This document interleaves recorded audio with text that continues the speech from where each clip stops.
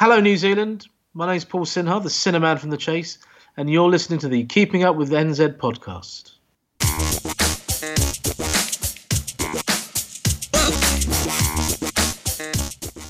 You're listening to the Keeping Up with NZ podcast with me, Ingrid Grenard, and this week I'm joined by comedian, champion, quizzer and chaser. It's the world's only gay Anglo-Bengali GP turned stand-up comedian, Mr. Paul Sinha. Hello. Hi Paul, how are you? I'm fine, thank you. Yeah, I'm actually feeling quite good night's sleep. Quite good. You were due to return to New Zealand for the International Comedy Festival last month, but sadly it was not to be. So we were really, really keen to have a chat with you if we could. So I really appreciate you giving us the time. It's not a problem at all. Any human contact is invaluable at the moment. So how is your lockdown? I don't even know where to start, to be perfectly honest with you. It's been a bizarre experience. You know, one minute you're happy on tour, you're touring your show that you're going to be taking to the New Zealand Comedy Festival. Then I stood on stage in a place called Peterborough and I told them, well, this is the last time I'm doing this show for a while because I knew what was coming. And then in the next few days, you've lost every single gig you've got in your diary, all gone, vanished. I'm a former doctor, so I know a lot of doctor friends, some of them very, very high up in the fight against COVID-19. And I said, what should I do? What's the best way to keep my relatives safe? And they said that me and my husband Oliver should get out of London, and so we did. Okay. We went out of London, hired a little place in the sticks to isolate, and 2 days later I was lying in bed, ill, feverish, with COVID-19. So we got out just in time to stop me infecting my parents, who I would have otherwise seen in the 2 days before lockdown. Well, luckily I didn't come to New Zealand, eh? How are you feeling? Like, how was the experience? Was it like a flu to you, or was it a lot worse? Oh no, it was a bad flu, loss of taste and smell, just absolute exhaustion and inability to do anything. But for a couple of days, inability to stand up because I was short of breath. Oh, wow. And in a set of farcical circumstances, which I will eventually try and make funny on stage, there was a day where I should have gone to hospital. But the health service rang me up and my incompetent fingers failed to answer my mobile phone correctly. And that was that. That was, you only get one chance of being assessed during a pandemic. So I thought, oh, that's it. I'm done for. And then the next thing I know, that afternoon, I start getting better.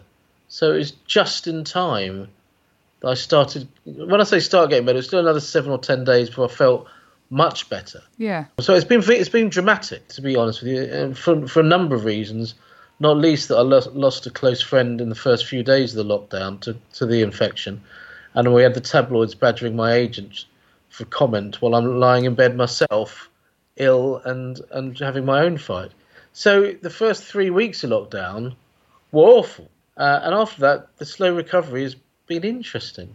It's been an interesting human experience to just take stock of your life and try and work out what your priorities are, what you want to do with the rest of your life. There's nothing. I don't think for anybody anything's ever going to be the same. It's the biggest, it's the biggest thing to happen to the world since the Second World War, and I don't think any of us are ever going to be the same. Suddenly the things that you thought were important don't even necessarily seem that important. It's been a massive taking stock experience. So you've celebrated your 50th in lockdown as well, is that right? I did, yes. Was that a celebration? Did you manage to have a celebration? It was. I mean, let's be honest with you. A lot of our lives are now virtual, and I decided I had a plan. I was to invite a load of my friends, and every 5 to 10 minutes, I'd randomly send them into a breakout room with people we didn't necessarily know. Yeah. And you know what? The plan worked. It was really good fun. And I got really good feedback of, it was really nice to meet people I didn't know and get to chat. Because at a real party, you're very selective about who you speak to. Mm-hmm. I wanted to take the choice away from people. It was good fun. And I managed to get the right level of drunk, by which I mean I was happy and cheerful. Yeah. And it was very, in many ways more memorable than a real party. When weird things happen in your life, as a comedian, you think, well, I've got to make this funny eventually. Yeah. You get something out of it. Well, with that sort of virtual party, you don't have any of the stress and none of the cleaning up. And like you said, people meeting people that they wouldn't have spoken to because, people tend to stick to their own groups. Yes. Well, this is exactly what I wanted to put a sledgehammer through and forcibly mix the different groups. So around this time last year, you were in New Zealand. Did you have any expectations about what it would be like? It was such a wonderful trip in every way. I'd never done an overseas comedy tour. Mm-hmm. And I wasn't entirely sure whether it was what I wanted. You get to a certain stage in your life where you go 4 weeks away from your home, your sister, your nephew, your niece, your mum, your dad. At your age, is that really what you want? And it turns out that, yes, it absolutely is. Because New Zealand's different because of the reverence that the Chase has in New Zealand is an extraordinary thing to experience. Yeah. And so we never had to worry about ticket sales. How many sold-out shows did you do? Because that was last year with your debut to New Zealand because you were going to be returning. I think they pretty much all sold out, and it was an amazing thing to experience, as I said. But for me, what was really important is that people realise I'm not the chaser who does comedy. I'm a comedian who does the chase. Yes. I'd been doing comedy, a long time. I joined the Chase in 2011.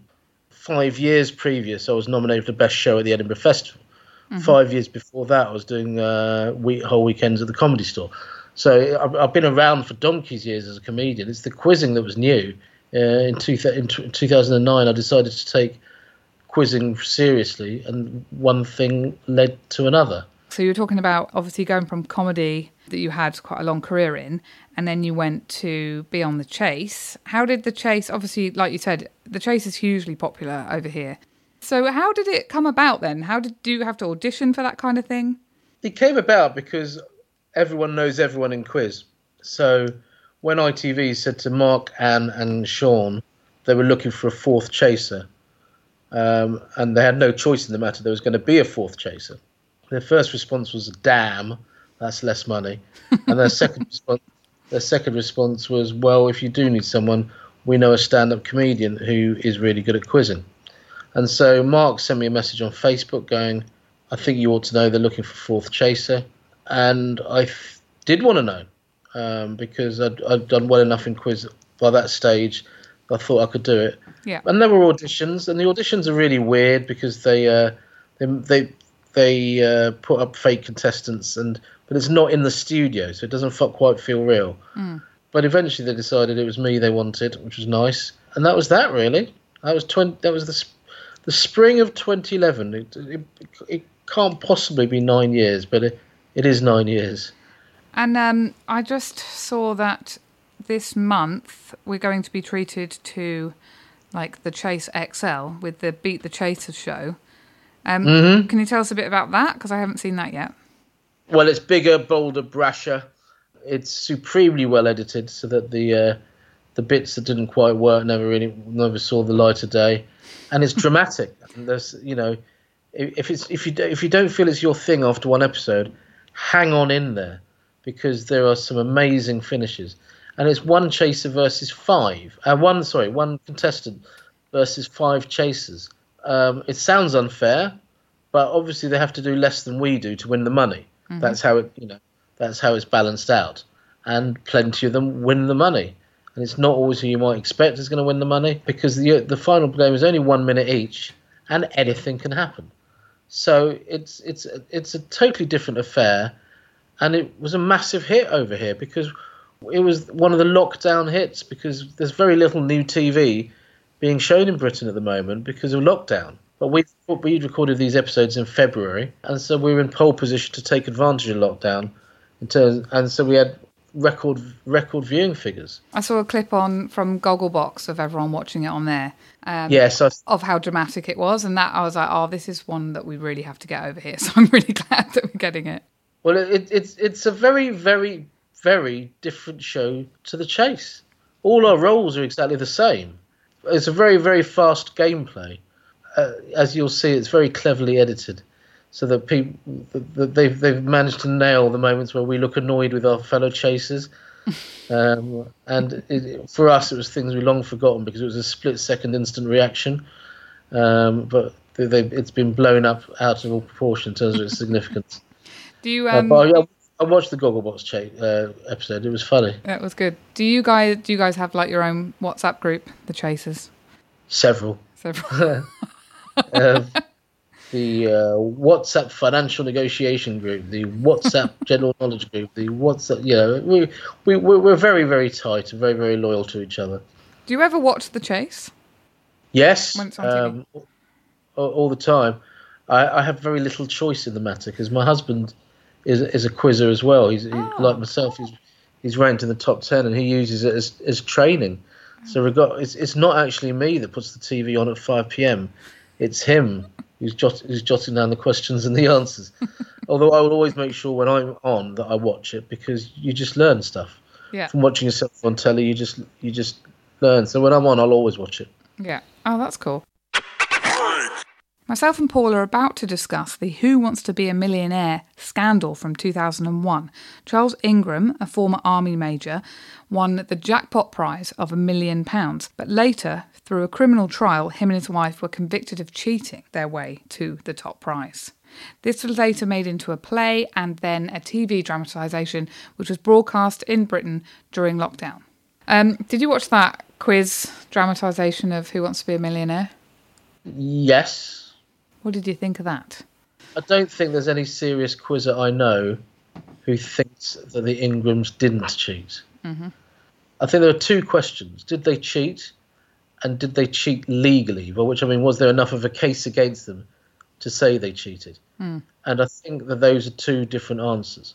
Most quizzers I know that their pattern of behaviour is unheard of and unexplained in the history of quiz. And therefore the instinct is to say, well, they must have cheated. However, was it ever proved that they cheated? I think that's a very different question. I mean, in the programme, it's a dramatisation, and it was done, I think it was a play before, so they kind of had those three acts. Yeah, I saw the play, actually. Yeah, I saw the play in its London incarnation. And I don't think the idea that the Ingrams did what they did, driven by the need to entertain the nation, is a remotely convincing argument. But at the same time, did anybody produce the definitive piece of evidence that says that they cheated? I'm not sure that's true either. Yeah. But when you're in quizzing, as long as most people I know are, you just know when someone's cheating. There's just something about it where it's just not. The human brain normally works in explicable ways, not inexplicable ways. And you just know, and that's the thing with the Ingrams. There's no way that a married couple that's previously settled for $32,000 would have taken those ludicrous risks to get to $1 million. Everyone else who won on $1 million were well known for being really good at general knowledge. Everyone else. And have you done any other TV quizzes? Like, did you ever want to do Who Wants to Be a Millionaire or any of those ones? Do you know what? I was a deeply lazy man in my 20s and 30s and never really got around to applying for stuff. Nowadays, because it can all be done on email, I'd apply for everything if I could. I can't because of my ITV contract. But back in the day, you had to fill out a form, put it in an envelope, stick a stamp on, put it in a post box. I was just too lazy to do any of that. And so the answer is no. I spent my 90s wasting away when I could have made a load of money on quiz shows. Well, in that programme, they showed that her brother, had this crazy obsessive room where he was kind of trying to work through the fastest finger first bit and how you get through and doing all that kind of stuff. So obviously, even if you did apply, it's pretty difficult to get in as well. Well, I've got two very, very good friends who would have won loads and loads of money if they got on, but didn't win their faster finger first on 3 separate occasions. Yeah. And so there's just no way of telling. Yeah. I came into quizzing as someone who hadn't done much on the telly. So how did you get in? Because I know, obviously, 2019 was a really big year for you professionally and personally. And you did win the British Quizzing Championship in September. So how do you get to, how does that even work? What's it like? The British Quiz Championships is 240 questions. Whoever gets the most wins are won by 1 point. It's the sort of thing that it's possible to win if you have a good day. especially because the best quizzes in the country, of whom I don't think I'm quite at the absolute A-list, I'm just bubbling under, but the best quizzes in the country aren't necessarily as good at entertainment as I am. If you get a run of hard entertainment questions that you know the answer to, and you happen to know the answer to the history and art questions that they thought they would have on you, then suddenly weird things can happen. This is the culmination of a lot of hard work. I work every day. I do quizzes every day. I read new stuff. I learn stuff every day. And there was a sequence of events last year where I came back from New Zealand and discovered that I had Parkinson's. I was diagnosed with Parkinson's disease. And from that very moment, I targeted the British Championships in September as possibly my last chance to win major silverware. And so me and Oliver, my husband, we went on an early honeymoon. We got married in December, went on a honeymoon to Berlin in August. And we did some sightseeing during the day. And we had dinner somewhere nice in the evening. But other than that, we just sat in bed and went through British quiz questions again and again and again. Yeah. Because I've never prepared more for anything than I prepared for this British Quiz Championship. Never. And it worked. Because you had the diagnosis, did you need something to focus on, or was it that you thought this is the only time I'm going to do it, or what was driving it? What was driving it was just, well, for a start, missing the World Championships in June, which I hadn't missed since 2009, because I was having brain scans that morning, so I couldn't go. Meant that basically the World Championships is all international quizzing, all international facts, and the British Quiz Championships is 95% British facts. So it's two completely different syllabuses. So I was able to just shut down one part of my brain and focus on the other part of my brain. What drove me really was, this is probably my last chance to mingle with the best, because for all I know, I'm going to spend the next few years taking this experimenting with medication, doing this, doing that. Who knows where my brain's going to go? Actually, it's been a year almost this week since my diagnosis. If anything, my brain's got better because I've been on medication that's helped. So if anything, my quizzing has got better, not worse. But just I will always have that one glorious day where everything went right. And I've not told many people this, but there's a weird moment with about 20 minutes to go of the quiz where I just start crying because I realise it's my day. I'm looking at the question. I'm looking at the questions and I'm going, I've waited 10 years for this. I didn't necessarily think I was going to win, and in the end I only won by 1 point. But I realised that I was having that day that every quizzer dreams of, where the things you learn are coming in. Oh, how amazing. And also after that diagnosis and sort of the roller coaster of ups and downs that you've had, I can imagine. I mean, the fact of the matter is the two or three best quizzers in the world, in the Britain, are operating at a level that I'll never quite be able to match. So you need to have a day like that to beat them. Yeah, the stars aligned. And I'm really, really grateful that day came at just the right time, just in time. Were you doing comedy from your university days? Were you doing quizzing from how was it all kind of lined up? Well, it's not really a sort of it's not really a one led to another and then another led to another situation. I was a school quizzer. I was a quiz machine emptier in pubs at medical school. I've represented my school at General Knowledge, my medical school at General Knowledge. Then you become a doctor and real life takes over. And you just haven't got time to take it seriously. And to be perfectly honest with you, although I was cleaning out quiz machines and this, that and that, I wasn't even that good compared to the people that I know now. But I was really only an occasional pub quizzer by the time the late noughties came around. And I just decided I wanted to take... Once I'd given up medicine, I had more time on my hands, and I wanted to do something with that time. And that something was to revisit my teenage love of quizzing and try and get good. Did some internet research, found a few websites, found out there was something called a Quiz League of London. I went to the Quiz League of London for the first time because my mate stood me up for dinner on a Tuesday evening, and I thought, well, I'm not going to let my mates ruined my evening. I'm going to do something with my life. And so I turned up to this random pub in London to find some random people I'd never met. There were about 70 players from the Quiz League of London at my wedding 11 years later. That's how big it is in my life. I've had a really weird life, and if there is a sort of motto or a thing go through it, it's just take a chance.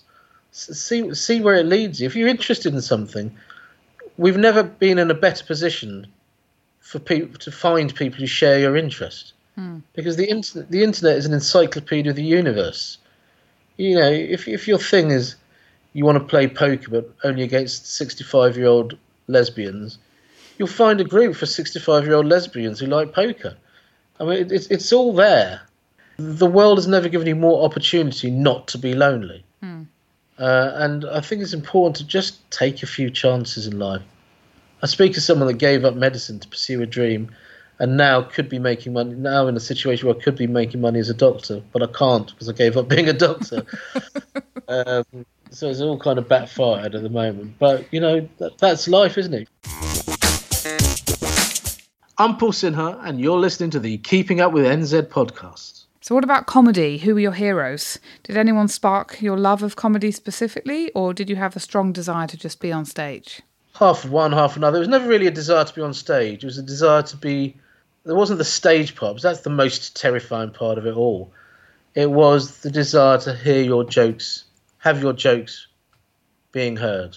And for me, the only opportunity to do that was to get on stage and tell them yourself. That's what I really like doing, is writing jokes and talking about myself and trying to be clever with the jokes and trying to make people laugh. It's even at school, where I was the quiet and not especially popular kid, I'd still be writing good jokes. And who did you watch or listen to when you were growing up, comedian-wise? Ben Elton was the big one.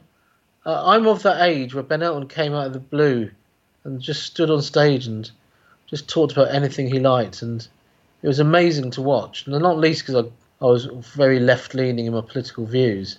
But when I was a medical student, I went to lots of comedy clubs and just laughed my head off relentlessly. And eventually you just think, oh, come on, Paul, just do it.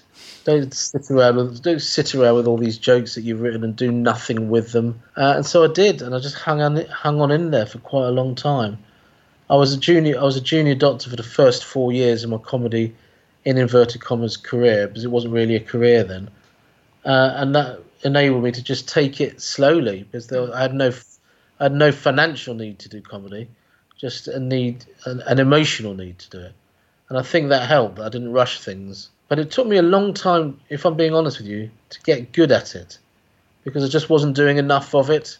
But 2006, my first gig was 1995, and 2006, which was the year after I came out to my dad, and that's not a coincidence. 2006, I did a show at the Edinburgh Festival that was nominated for the best show, and that was really the start of everything. What was the title of the show? It was called Saint or Sinha. See what I did there? Yeah. It really was the big show about who I am and what I am and where I am, etc., etc., etc. That used me coming out to my dad as the big dramatic story of the show.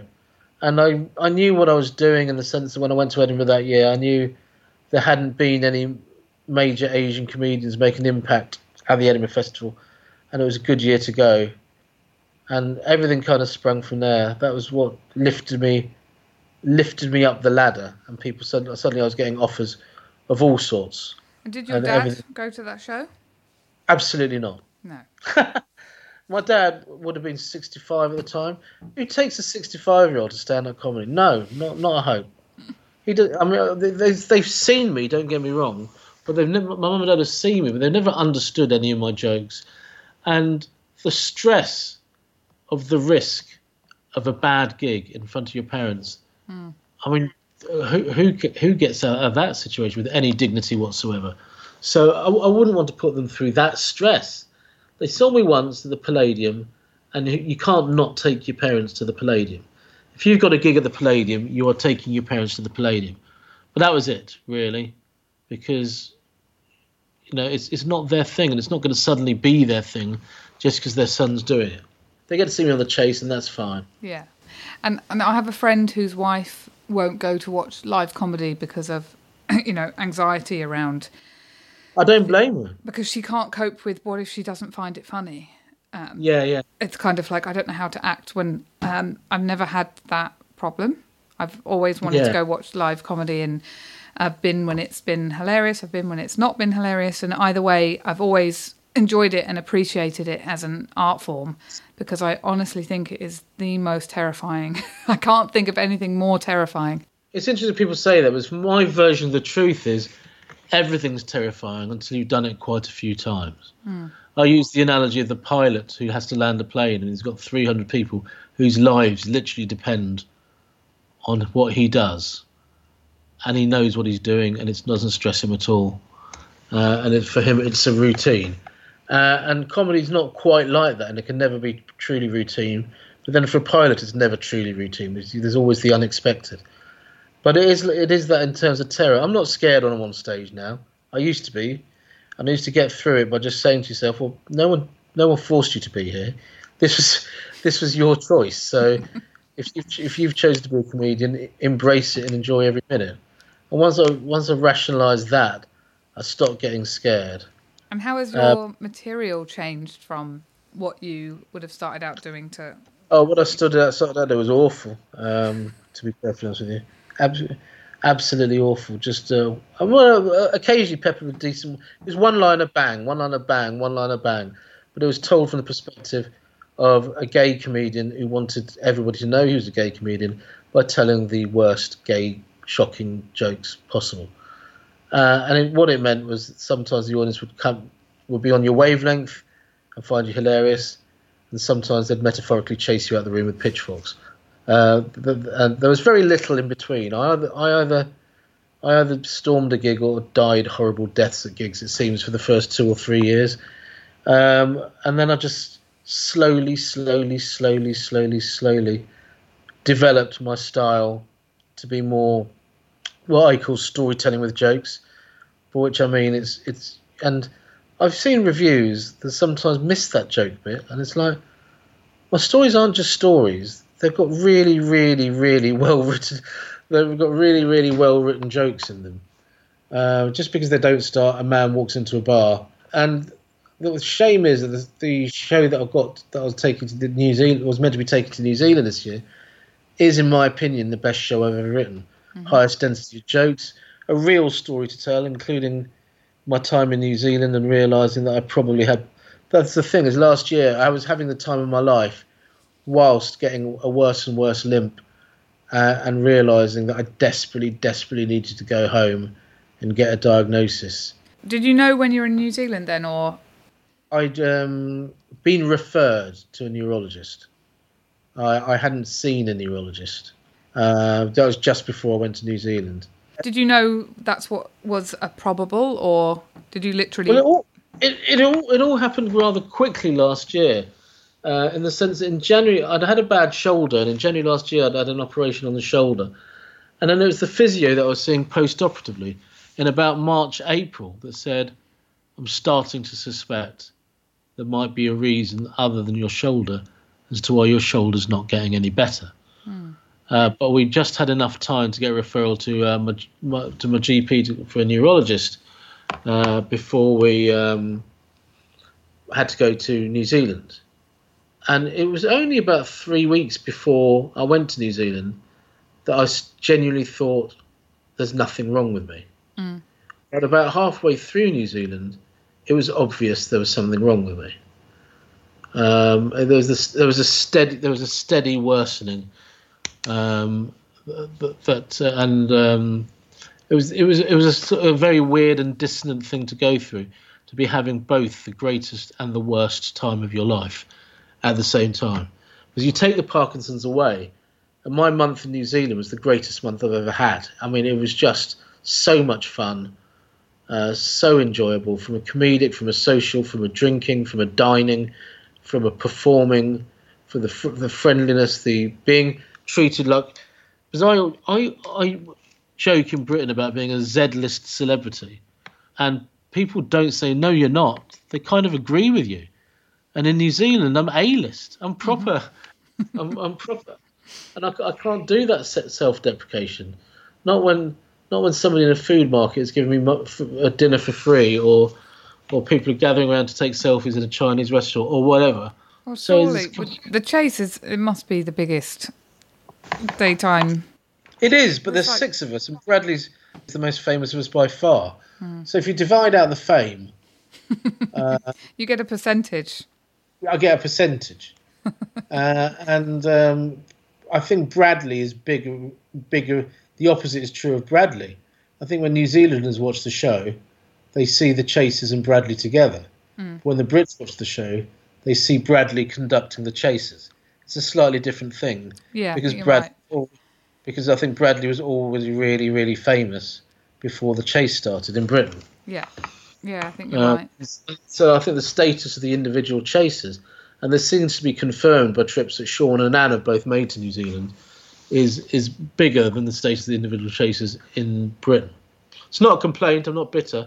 There are a lot of times, particularly when shopping locally, that you're really, really glad not to be recognised. Yeah. In my 10 weeks of isolation, not a single human being has looked at me in the supermarkets perusing the fruit and veg and thought, that's the Chaser. Not one. And it's great. It's a really nice place to be. Yeah. So on the podcast, I often ask people a couple of sort of Kiwi connection questions. And hopefully, because you were here last year, you managed to check out some local Kiwi talent. And I wondered if you had any sort of faves that you saw during the festival last year of local New Zealand comedians. James Nokise was my favourite. Oh, yes. Yeah. We very much... James Nokise, yeah. Really, really good. Really liked his stuff. Very intelligent. Very, very charismatic. Yeah. James Nokise and Corey Enrique were the two that I really, really enjoyed because they were out there. Oh, and Rhys Mathieson as well. I think Rhys is on the telly on a topical news show. To the two Mathiesons, Eli, the gay one, and James, Rhys, the definitely not gay one. Really enjoyed their stuff as well. Ollie, my husband, saw everybody because he's so obsessed, and he'd be able to give you a more informed opinion. Whereas when I'm working with them, I'm often backstage, not necessarily seeing them, or I'm drinking with them after shows. But James was my favourite. Yeah, James won the Fred Award. So the Billy T is for the comedians that haven't been around as long, and then the Fred Award is for the more established ones. Because they also do a Raw Comedy Quest, so for new comedians, and then you go Billy T, and then you go Fred Award. So there's kind of like a tiered progression of award giving at each of the comedy festivals. You also mentioned in New Zealand the food. Did you have any favourites? There's a Cuban tapas bar in Wellington. There's probably the best restaurant I've ever been to in my life. And of course, I won't remember it. So let me look it up for you. Havana Bar. Havana Bar in Wellington. Yeah, I honestly think it's possibly the best restaurant I've ever been to in my life. So thank you so much for sharing everything about your lockdown, and I'm so sorry to hear that you actually were unwell. Well, I'm certainly very much on the mend. I can feel that when I go for my walks that I'm not all there yet. I'm a little bit short of breath when I get back, but it seems to be that I'm very much on the way back. Oh, I'm glad to hear it, because I wasn't expecting you to say that, actually, when you said, I thought you were going to say, I've been a bit bored. The first 2 weeks of lockdown were me fighting for my life while a friend of mine lost his life. And the tabloids pestering my agent. This will all come out on stage eventually, and it will all be funny. But that was the first two weeks of my lockdown. Yeah, I'm sorry to hear about your friend as well. It's truly a hideous thing that's happening at the moment and affecting so many people. And we are all quite frightened, so, all the best to you and yours, because it's just... Thank you. It's a horrible time. And the UK is having a very different experience to what we're having over here. Well, quite clearly. And the adoration of Jacinda in the UK is enormous. She's in such stark contrast to what we expect from politicians now. And that, that's the other thing, is to go to New Zealand is to go and visit a country whose people are pretty damn proud of their country. Yeah. And I like that. You know what I said about COVID-19 totally changing your perspective on life. I've since the diagnosis of Parkinson's last year, I've done nothing but see my life through the prism of Parkinson's. I don't think about it at all now. I take my medication in the morning, I get on with my life. Because at the moment, making sure that my friends and family are safe is far more important than anything. And suddenly the Parkinson's just doesn't seem such a big thing. Do you think there's a bit of a grieving that happens when you get a diagnosis like that, and then you can kind of, or is it the actual COVID thing that's been such a big thing, that's something that's bigger than you, I suppose, with the pandemic? Yeah. It's made you go, actually. But then I was self-expressing through comedy when it came to Parkinson's. It's a very emotional and big and emotional show. And having that self-expression taken away from me, because I'm no longer doing live stand-up comedy for the moment, just meant that I could focus on other things. Yeah, and I guess it's all-consuming when you're in a show, especially like you say, yes, if you're that kind of comedian where you are going to be sharing all those personal details, that it kind of draws you in, all-encompassing. What's more, I'd written a song for the gala, and there's every chance that song will never be heard unless I'm at a gala again. I'd actually written a song for the gala. Oh, I hope you can come again. It would be great, but we'll have to see what happens in the world, because at the moment, who the hell knows what's going to happen down the line. Well, it turned out to be very much the right decision. It looks like I would have brought COVID. There's no way I could, there's no way I could have gone. You wouldn't have been so popular, would you? Yeah, it's very true. Oh, it's taken a dark turn. Yeah. It's difficult not to be at the moment. I have a message for New Zealand. I'll see you as soon as I possibly can. You're an amazing country. Support live stand-up comedy where you can.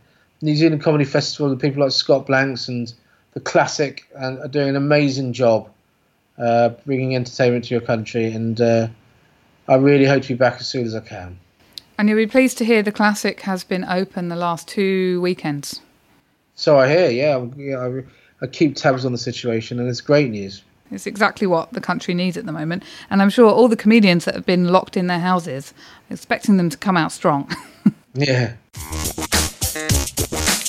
Thank you so much, Paul Sinner, for joining me for a chat on the Keeping Up with NZ podcast today. It's been really great to have a chat. And thank you for sharing so much and being so personal with what's been going on for you. No worries at all. Thank you very much. It's been a pleasure. Okay, take care.